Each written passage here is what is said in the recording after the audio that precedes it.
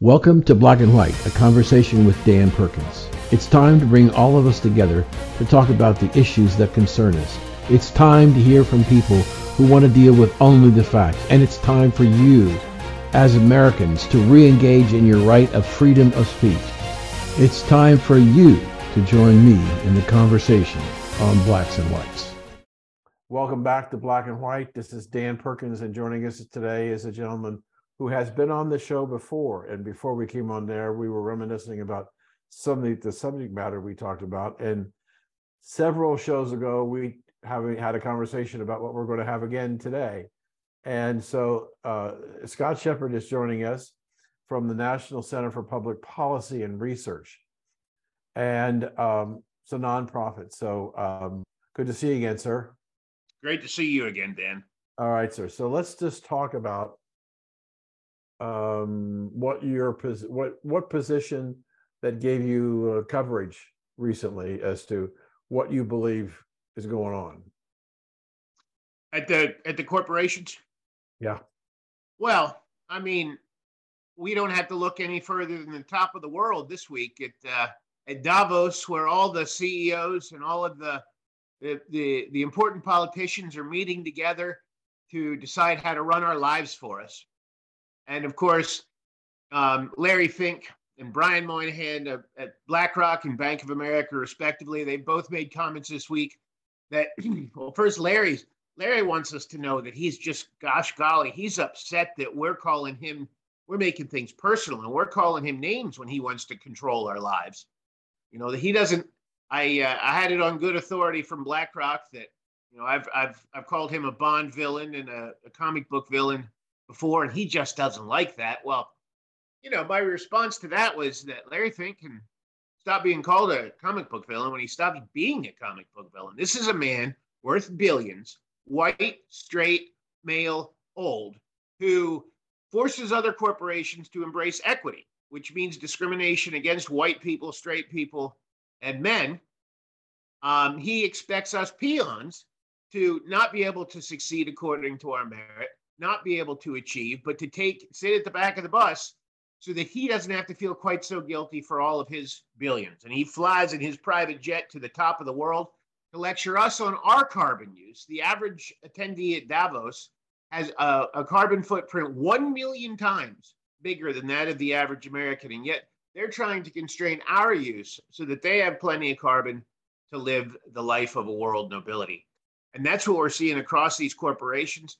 They've taken their duties to shareholders, their fiduciary duties, which are still there in the law, and trashed them so that they can work out their hard left personal policy preferences using shareholder assets against their employees, against their clients. We're seeing debanking at Bank of America and at Chase and at other too big to fail banks that we all backstop with our tax dollars.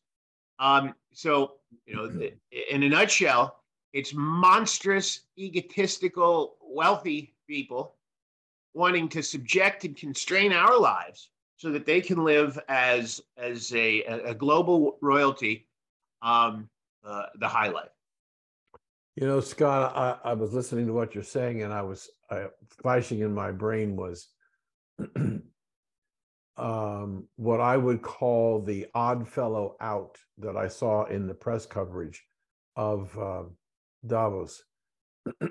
Now, I'm perfectly willing to agree that I have seen the big figureheads talk about over the years what goes on at Davos. But I was surprised this week that Joe Manchin was there. Yeah. And Christine Sinema was there. And I'm saying, how does Joe Manchin fit in with the president of Bank of America or Bill Gates or any of these multi-billionaire and influential people? Why would those two senators be there? And I'm not asking you to opine as to why. I just thought it was strange. And Manchin admitted that he screwed up in what he said because he was trying to say something profound and it didn't come out the way he wanted to, and he had to go back and apologize for it. So yeah, but the issue here is, I I don't see a process. Maybe you can help me. I don't see how we reverse this. I don't see how we how do we get rid of all the white people? Do we just kill them? Well, I think one way to reverse it is through the political processes. I think that conservatives and middle of the roaders and libertarians in this country have finally begun to realize that what CEOs want, for all the years that conservatives could just think, well, businesses are on the side of freedom. That's not even vaguely true anymore. And for all the years that they thought, we don't want to pass any laws affecting business, we want the lowest number of laws possible. That's nonsense. What we want is the right constellation of laws to guarantee free markets and to guarantee human freedom for the average American. And I think that conservatives and all of us on the right are finally starting to figure that out in ways that will matter when we have the levers of government again. I think that if we elect an administration next time that's not only conservative but competent and really can drain the swamp, I think that they'll also get after these corporations for violating their fiduciary duties, for breaking the law, conspiring to deny civil rights, because we all have the same civil rights. All employees, all clients have the civil rights not to be discriminated against on the basis of their race, their sex, and their orientation, even if companies prefer other races, sexes, or orientations and call them diverse. The label diverse isn't a free ticket to violate the Constitution. And so when you're forcing other companies to discriminate on the basis of race, sex, and orientation, the way that Larry Fink has said very directly that he is, and Brian Moynihan has said very directly that he is, that's what equity means, then they're committing a criminal conspiracy to deny other American civil rights. And maybe if they got some jail time, as they should, that would wrap this back up. But also, we shareholders have to start suing these breaches of fiduciary duty are deep and they're profound. And there are shareholder derivative suits and other suits that can be brought against these corporations. What they're doing is they're violating their fiduciary duties by it's called self-dealing in the law. They're acting on their own interests, their personal policy preferences, rather than the objectively established best interests of shareholders and the profitability of their companies. And they're doing it in a way that's fairly blatant. And under the law, they should be held liable in their pockets for the damage that they're causing their corporations and for violating the law. They should have to pay personally. So even if we don't see some of these guys in jail, we should see them living on the standard of living of the average American after their money's rightly been taken as damages in these lawsuits. And then I suspect they'll suddenly carbon footprints won't matter so much to them. They'll be on the side of us plain folks who want to have reliable energy and affordable energy and don't want to be frozen to death and unable to travel from our homes in the way that they do now. So I think there's lots of ways for us to fight back. We just have to get on it.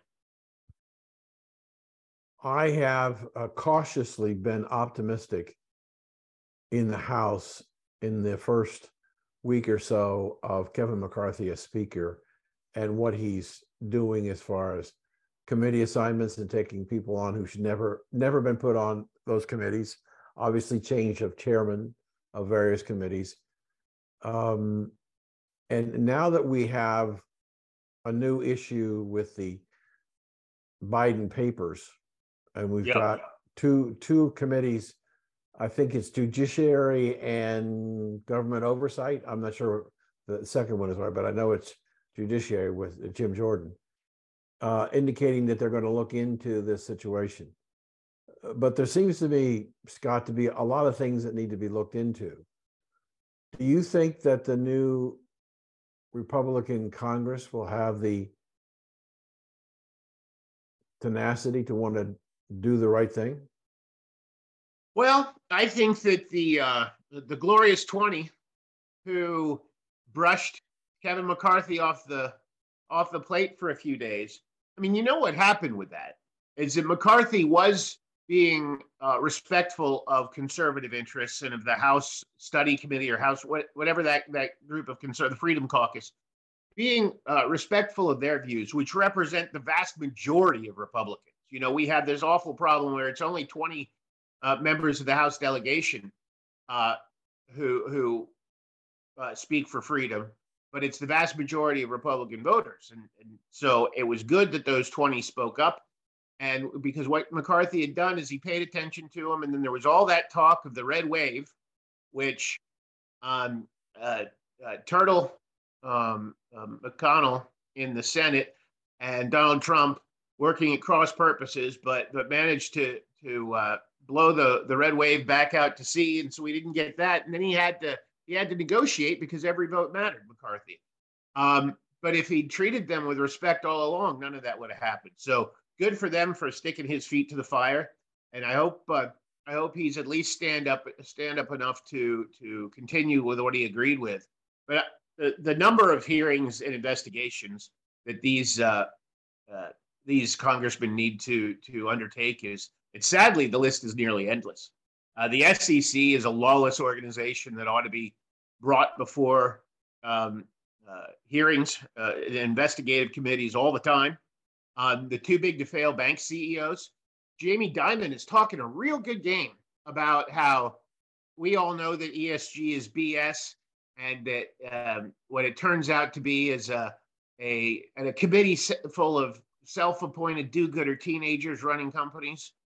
Except we know that they're not do-gooders and they're really after power for their own policy preferences. But he says all of that. But then Chase debanked Ambassador Brownback's religious freedom organization and lied about why it did it. Has debanked all sorts of other conservatives, never any liberals.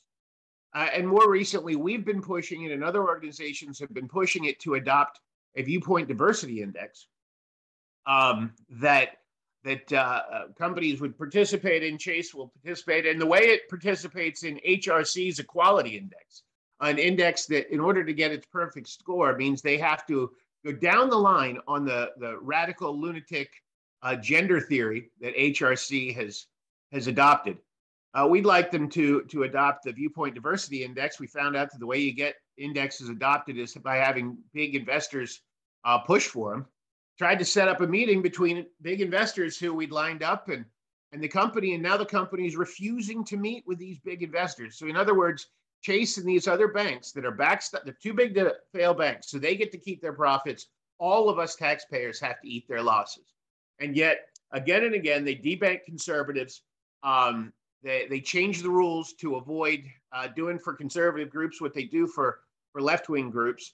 And just today, Brian Moynihan, the CEO of Bank of America, is running his trap in Davos about how we ought to, how the world needs to set world ESG standards that would somehow trump national law and duty to shareholders and state corporate laws, because the good people at Davos want to make sure that no discrimination comes to him. Brian Moynihan's family isn't becoming lower middle class in order to support equity, but so that the people who gather at Davos, unelected and unappointed, can run our lives for us. And so the number of investigations, the number of hearings that need to be undertaken is almost endless, but those are a couple of good ways to start in the corporate world.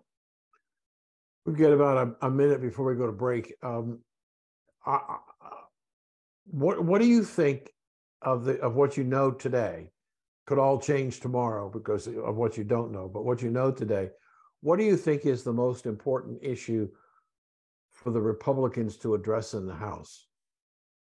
Oh, well, that's a very long list. And we work in the corporate stuff, so I've got a long list of goodies that I'd like them to get involved in investigating. But I think without any question in the world, there has to be a church commission. It was the 70s commission that looked into the CIA. Has to be a church commission aimed at the FBI and the Justice Department, and that roots out branch and core all of these imbeciles who think that going to a parent-teacher conference or to a school board meeting and asking questions is terrorism. that flying a Betsy Ross flag, known as the first flag of the United States of America, is terrorism. But actual terrorism, like all that happened in the summer of 2020, and so much that's happening in the collusion between the FBI and the Department of Justice and the CDC and other organizations and private companies to censor Americans. All of that real terrorism in violation of law, all of that has to be investigated and swept out. And I think it can start with this Congress, but it's going to take a competent conservative administration to clear it out root and branch. But if that doesn't happen, the republic is over. Yeah. We're going to take a break, and we're speaking with Scott Shepard, a lawyer and an insider in Washington as to what's going on. We'll be right back.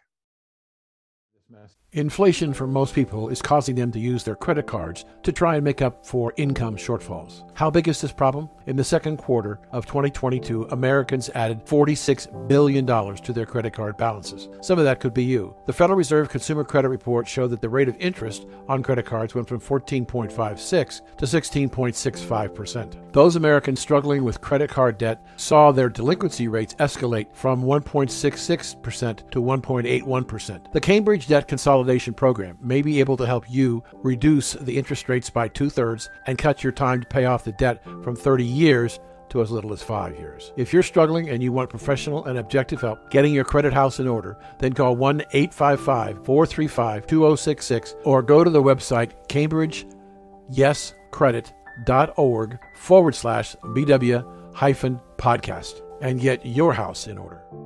Welcome back, and we're talking to Scott Shepard, an attorney, and we've had him on the show several times, and we're talking about governance in the private sector and what needs to be done. I want to start off this second segment with the degree of lawlessness that has been taking place over the last 10 years. And I mean lawlessness of our government and agencies of our government.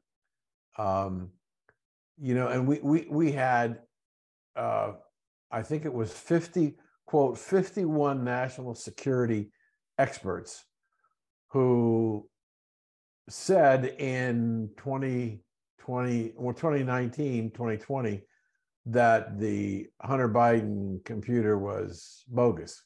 It was Russian propaganda.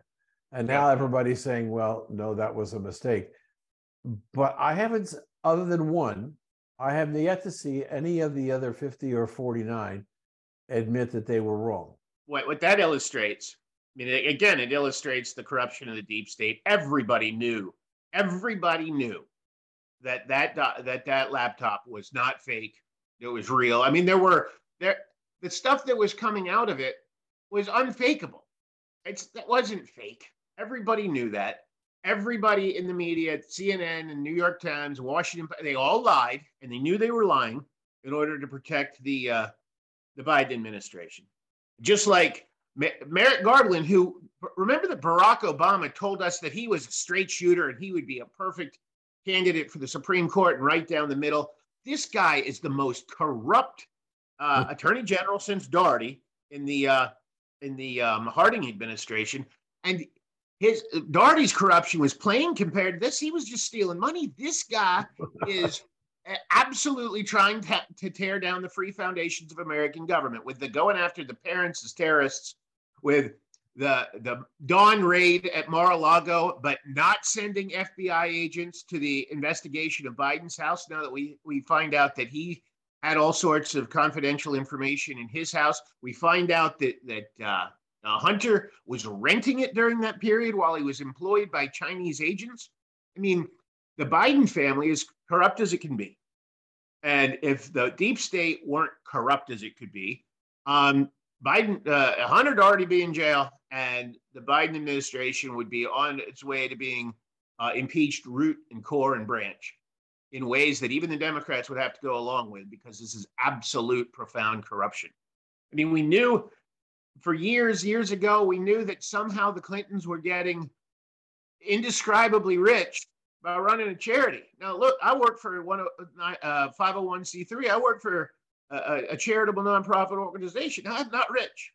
Mm-hmm. We knew that that was fraud. We knew that it was deceit. Somehow that never got investigated. So I mean, just going to the point we were talking about before the break, all of this has to be cleaned up.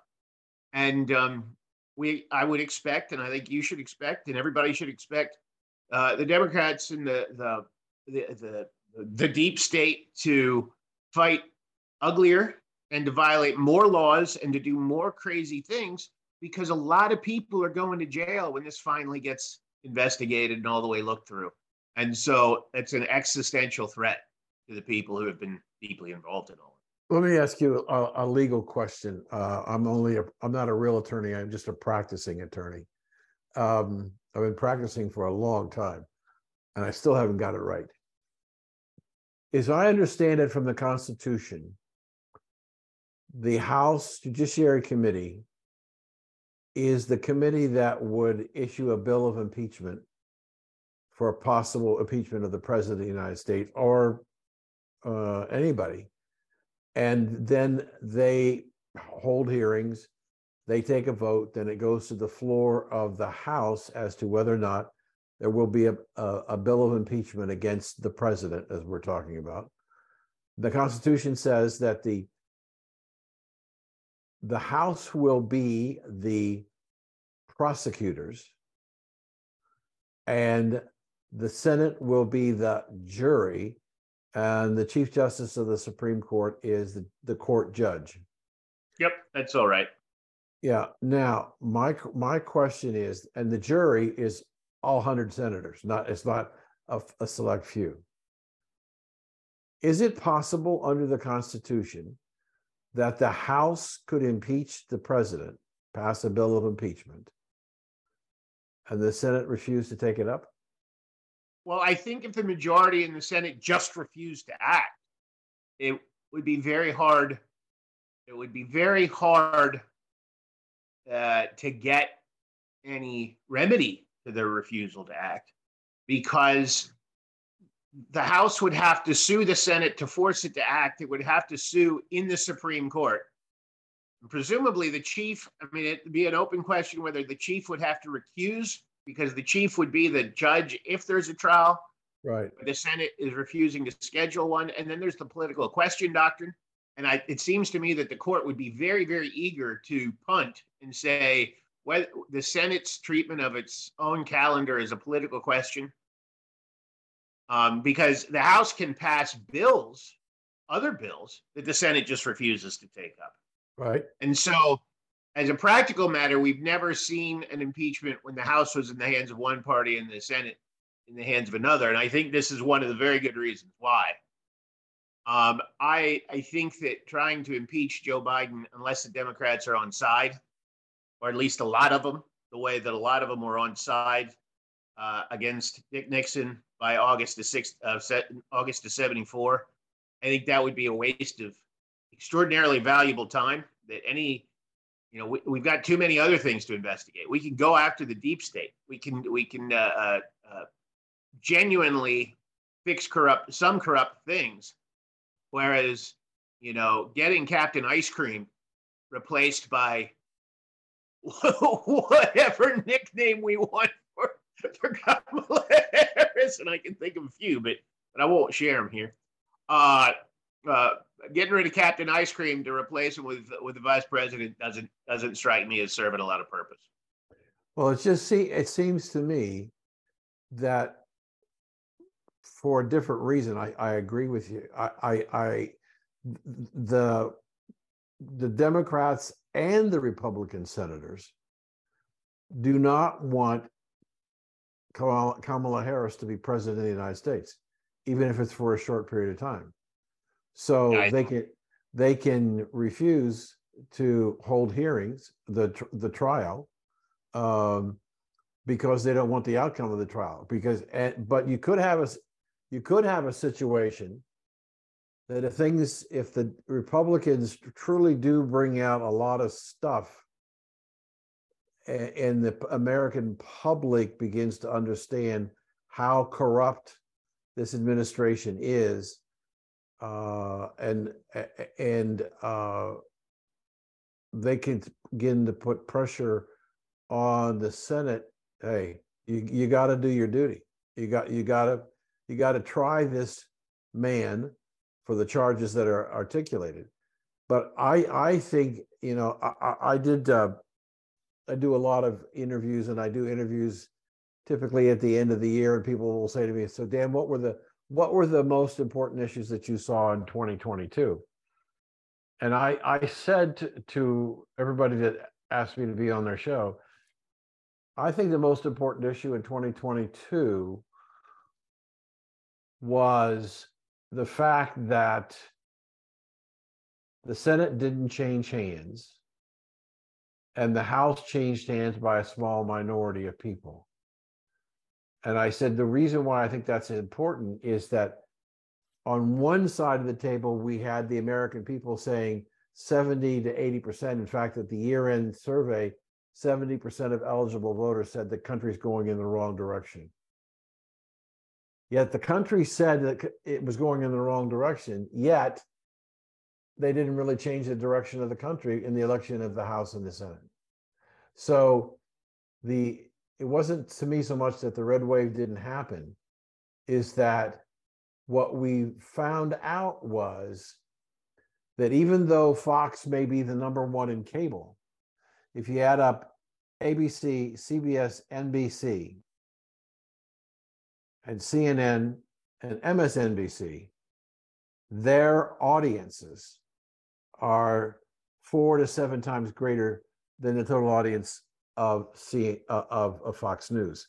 So the idea that a lot of people really had no idea about what's going on because they didn't get their news from the alternative side, they got the news from the mainstream side, who refused to talk about the issues. Question is, with the Republicans in control of the House and the hearings are talking about being in prime time, will people become wide awake now about what's going on and realize I never knew that, and what change? Well, I mean, keep in mind that the generic ballot polls, I think, turned out to be pretty much right. I think that the total number of votes for Republicans in 2022 outnumbered the total number of votes for Democrats by, at least in the House races, by 4%, which is a huge number, because usually they're giant agglomerations of House seats in urban areas with 90-10 votes. So there was a big turnout for conservatives in 2022. The distribution wasn't helpful. In part, I think that's because of the games that minority leader and still minority leader McConnell was playing to spite Trump, and the choices that Donald Trump had made in picking candidates that were terrible. And so if we can get past both, this is just a personal belief, but if we can get past both of them, and to a new leader of the party, somebody who gets through the primaries in 2024, and who is competent and really understands government, understands how to drain the deep state, has proven his nous or her nous at running things, and then wins, I think that's going to be blockbuster. I think that's going to be the end of this creeping attempt by the hard left to destroy American liberty. But I mean, I agree with you that there are a lot of Americans who don't pay much attention, and there are a lot of lefties who just their hearts might be in the right place, but their minds, someplace else. So that's right. So do you think when we start, as we're starting 2023, and we now are about a year and a half away or so from the presidential election of 24, do you think Donald Trump will be on the ballot in 24? I'm not sure. Disregard that Joe Biden suddenly took down his tax record recently, which suggests to me that there's certainly quite a lot to dig into there. But I don't think that they were ever going to find anything criminally illegal for Donald Trump, and I think they'd find all sorts of criminal illegality if they looked into their own behaviors. But I don't think that's why. If Donald Trump isn't going to end up being on the ballot in 24, I don't think that's why. I think it's going to be because the people who want genuine and competent conservatives to win have put their money somewhere else, have put their chips somewhere else. We have been speaking with wonderful guest, Scott Shepard, and thank you for joining us today and sharing your opinions, and we'll have you on again. Thank you so much, Dan. Anytime. Have a good one. We'll be right back. Thank you for joining us today, and we'd like to hear your comments or questions. So go to bwradionetwork.com. That's bwradionetwork.com and give us your questions or comments. And thanks for joining us today.